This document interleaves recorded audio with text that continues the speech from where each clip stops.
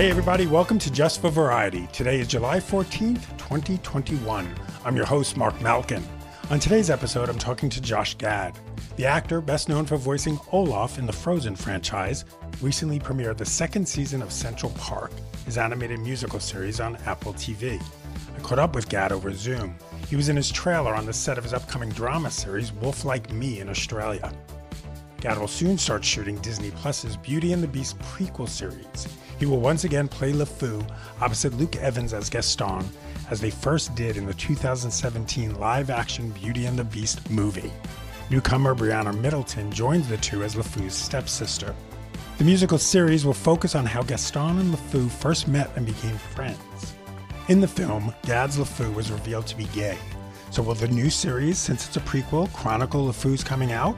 Find out what Gad told me coming up on this episode of Just for Variety. But first, let's take a peek inside the pages of this week's magazine.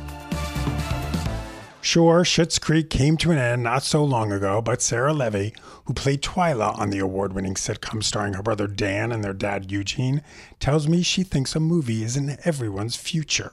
Sarah, who stars in the new sci-fi series Surreal Estate, believes her brother will ditch a reboot or reunion season for a big screen take on the Rose family. If I know my brother the way I know my brother, none of that will happen. It'll be in a very well thought out, methodical, planned, lovely 2-hour situation. And that'll be that.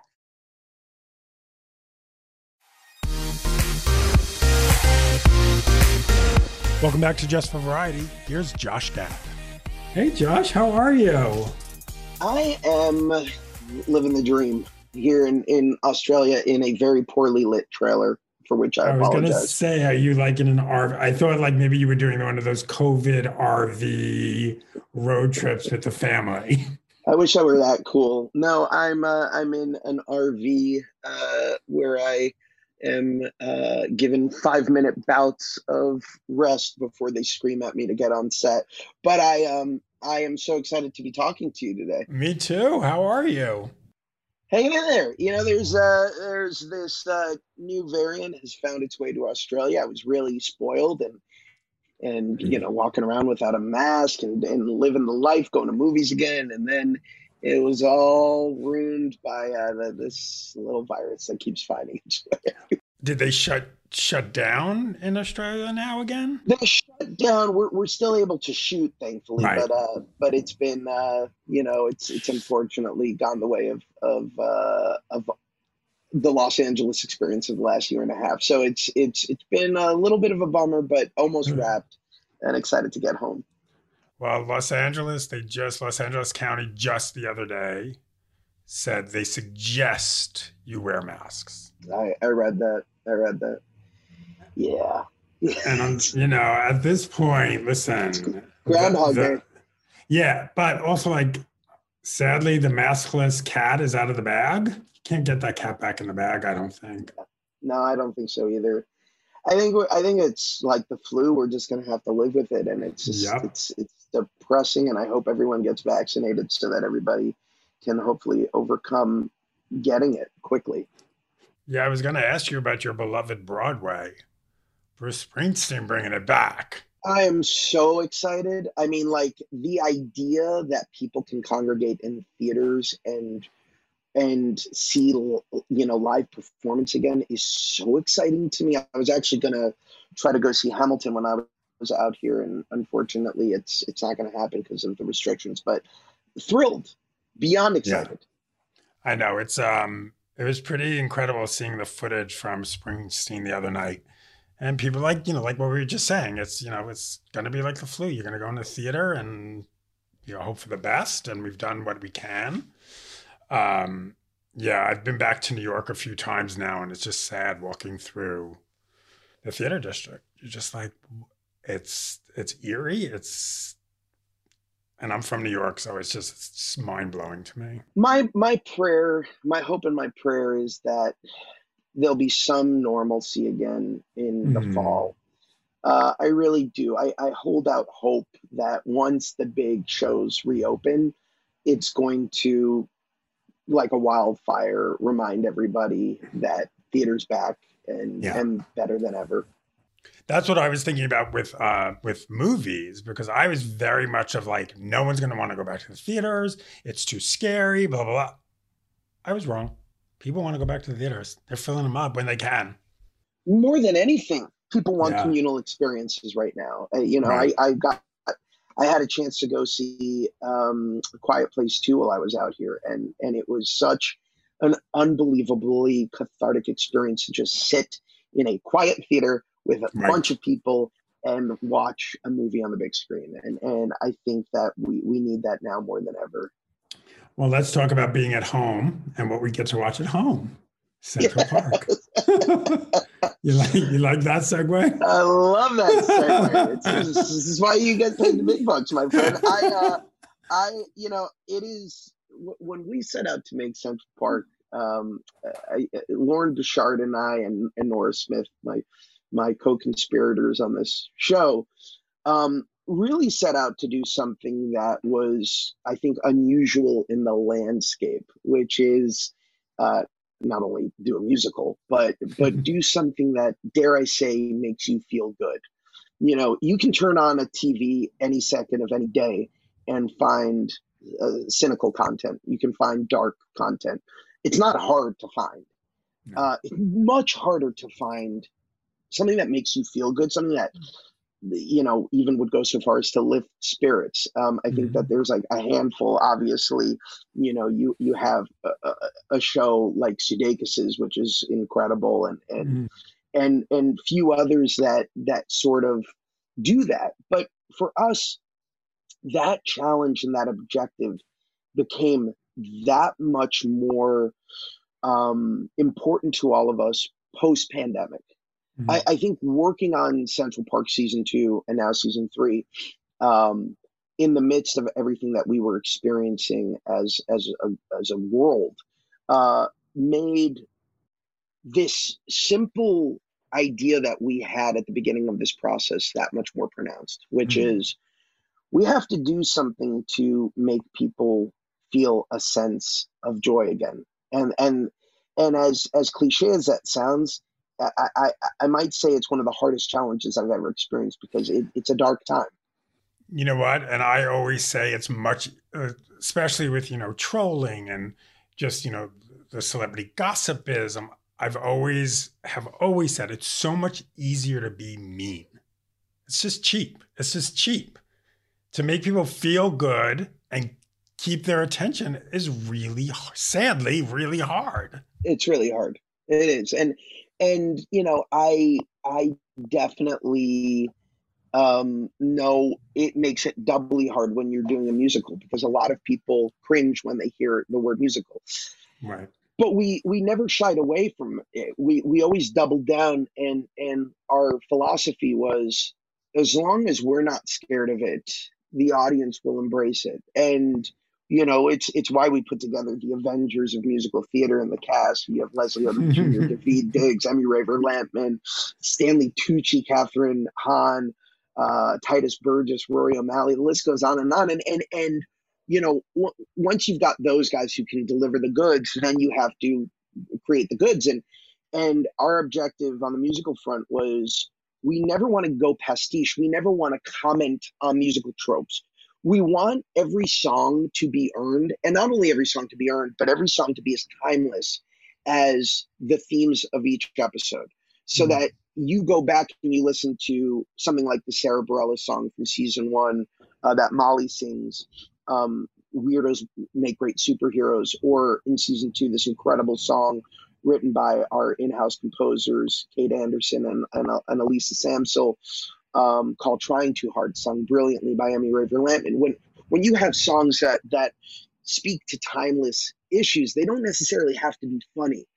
They can just be so unbelievably universal that people find something that they relate to in them. And hopefully those songs are revisited long after you're done with the episode of television we've made for you. How hard was it to sell the show? The selling the show was the easy part. We were very, I thought it was going to be really hard. And the truth is that we went out to 3 places, and I don't think I'm speaking out of turn here, but it was Hulu, Netflix, and Apple, and all of them were so unbelievably gracious with their desire to have the show on their platforms. And the reason we actually ended up going to Apple, because all of them would have been amazing partners, was fundamentally we thought it was an amazing opportunity to help define a new service, as opposed to being one of many. And also because Lauren is somebody who is really extremely loyal. And there's a woman by the name of Dana Tunier who helped him when he was really kind of trying to survive in the first season of Bob's Burgers to get it on the air and then just have it sort of, stay in contention for more seasons. Right.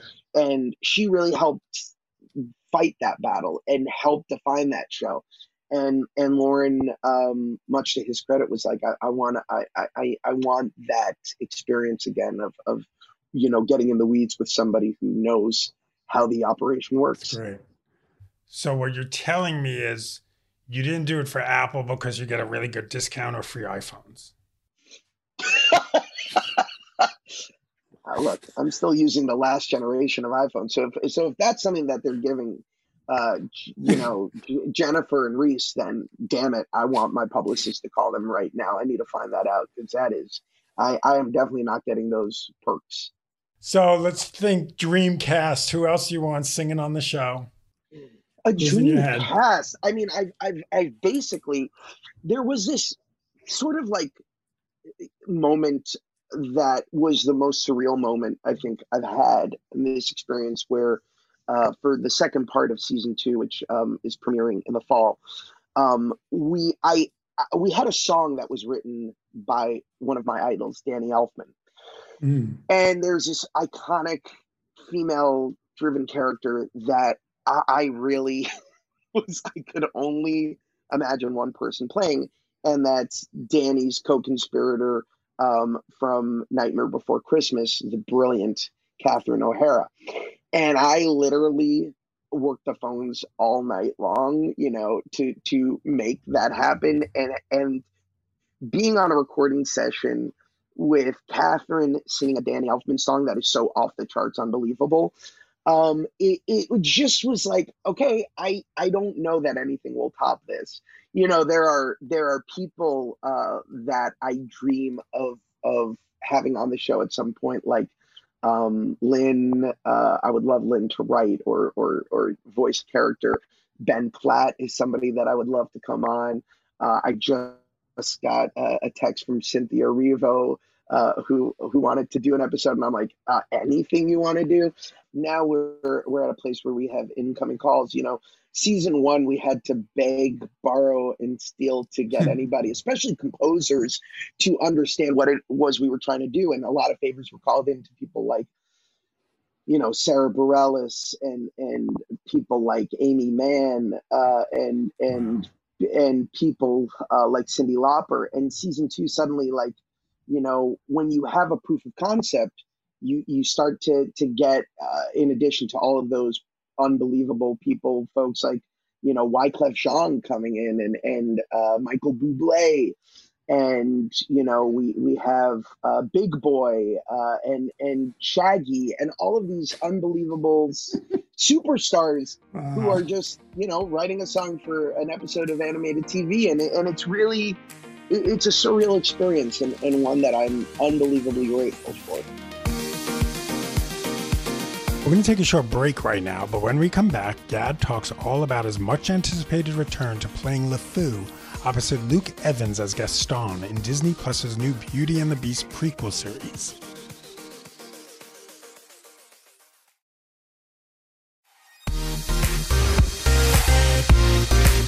Welcome back to Just for Variety.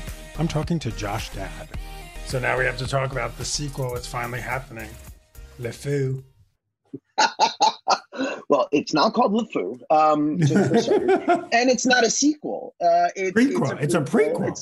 It's a prequel, and it is really off the charts. I've been. It's so funny because Luke and I were, even when we were doing Beauty and the Beast, we were like, wouldn't it be fun to play these I characters remember. again in some capacity? And, we've been waiting for the right idea and something that feels fresh and something that feels unexpected. And our collaborators, Adam Horowitz and Eddie Kitsis, I think just really hit it out of the park. And we have assembled this unbelievable writer's room who has delivered the goods on a season of television that I think is going to be beyond anyone's wildest expectations. And we're fortunate enough to have the amazing, speaking of Aretha Franklin, Liesl Tommy, who's got the Jennifer Hudson Aretha Franklin movie coming out. And so we're really taking our time, and we're gearing up for production, but it's going to be, I think it's going to be something really special and unbelievably ambitious. Do you know when you'll start shooting? I do. I don't know that I'm privy to share that information, but I do. You're allowed. I know when I'm going to start shooting. I don't know if you're allowed to know when I'm going to start shooting. Well, and a lot of people don't know this, Mark, but Disney's got a really good legal department. So, like, I really value not being sued. So I'm going to just sort of plead the fifth on this one. And it requires me to get in the gym fairly soon, because I've seen pictures of my co-star online, and let's just say it ain't great. It ain't great what I'm working with in terms of the most shredded man in show business. So we're gearing up. We're gearing up. Songs are being written as we speak, and locations are being scouted, and things are real. It's exciting. And you're a producer on it. I am a producer on it. It's along with Luke, it's one of those things where we're able to sort of help guide the process, but the process doesn't need much help. We feel like we're in really great hands. Adam and Eddie, who obviously come from Lost and Once Upon a Time, know mythology better than anyone I've ever worked with, and they have immersed themselves in the world of Beauty and the Beast. And to me, what makes this project so special is there is no greater joy than being able to adapt something from your childhood, like any of these live action adaptations. But you're also limited. The audience knows every beat verbatim. Yeah. They know what to expect and what to compare it to.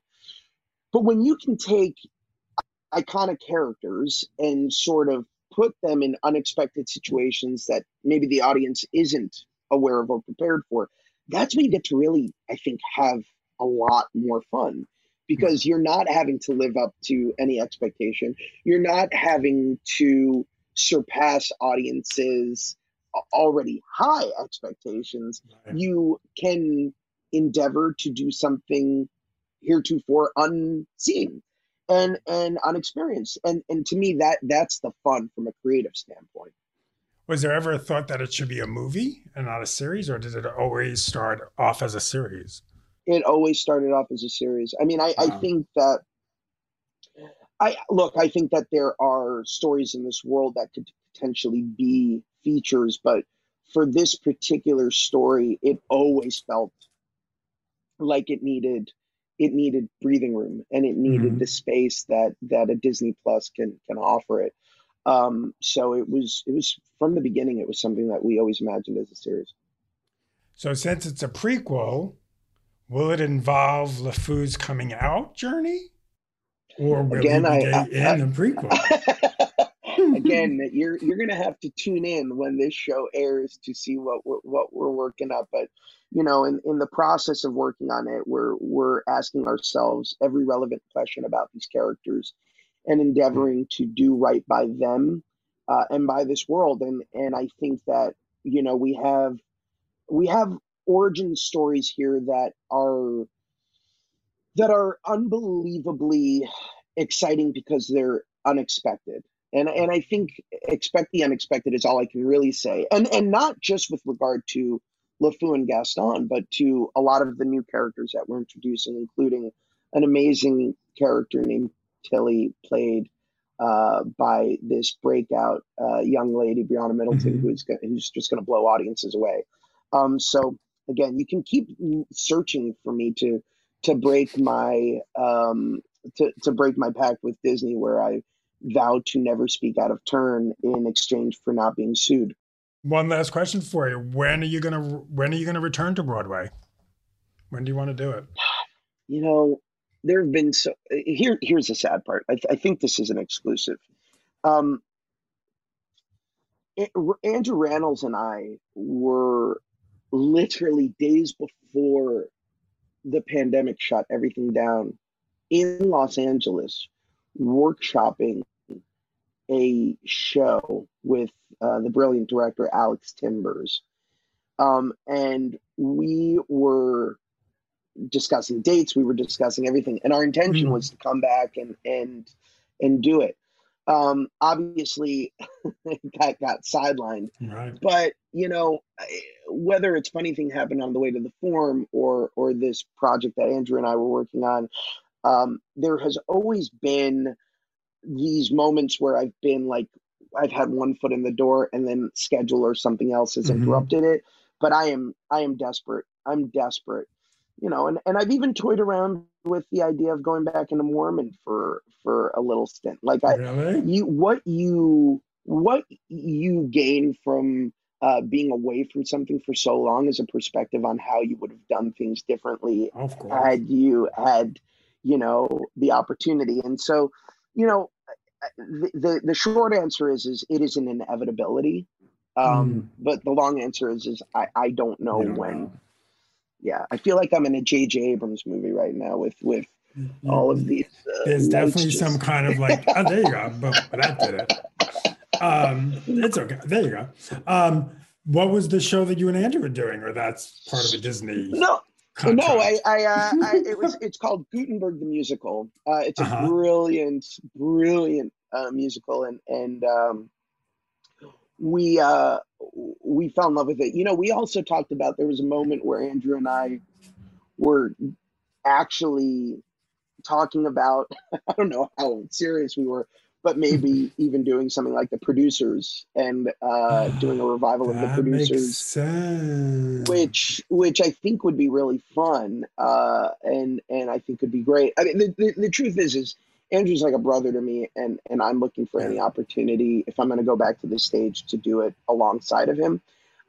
We've talked about Funny Thing Happened on the Way to the Forum, and others, but I don't know. When the time is right, I guess.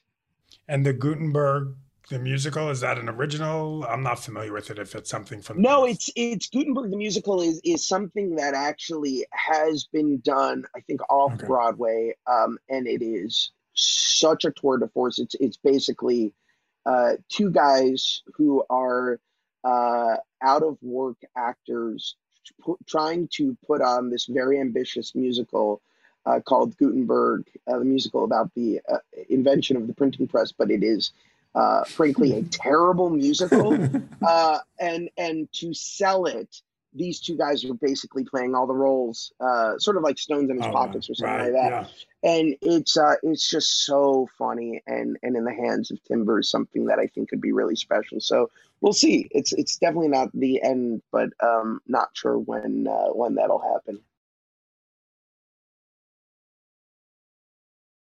I guess that's literally that's what I thought you were going to say. That would kind of be even more impressive. Yeah, there's an opportunity for a Steve Gutenberg cameo in it. Should you want to do a walk-on role for a year? But it's a great show, and I hope we get to do it at some point. Josh, it's great seeing you, even if it's this. I know. Soon enough. Yeah, congratulations on everything. Thank you so much. Always a joy to talk to you. That was Josh Gad, and that was this week's episode of Just for Variety. Remember to follow me on Twitter and Instagram @MarkMalkin. For all your Hollywood news and my Just for Variety column, head over to Variety.com. See you all next time.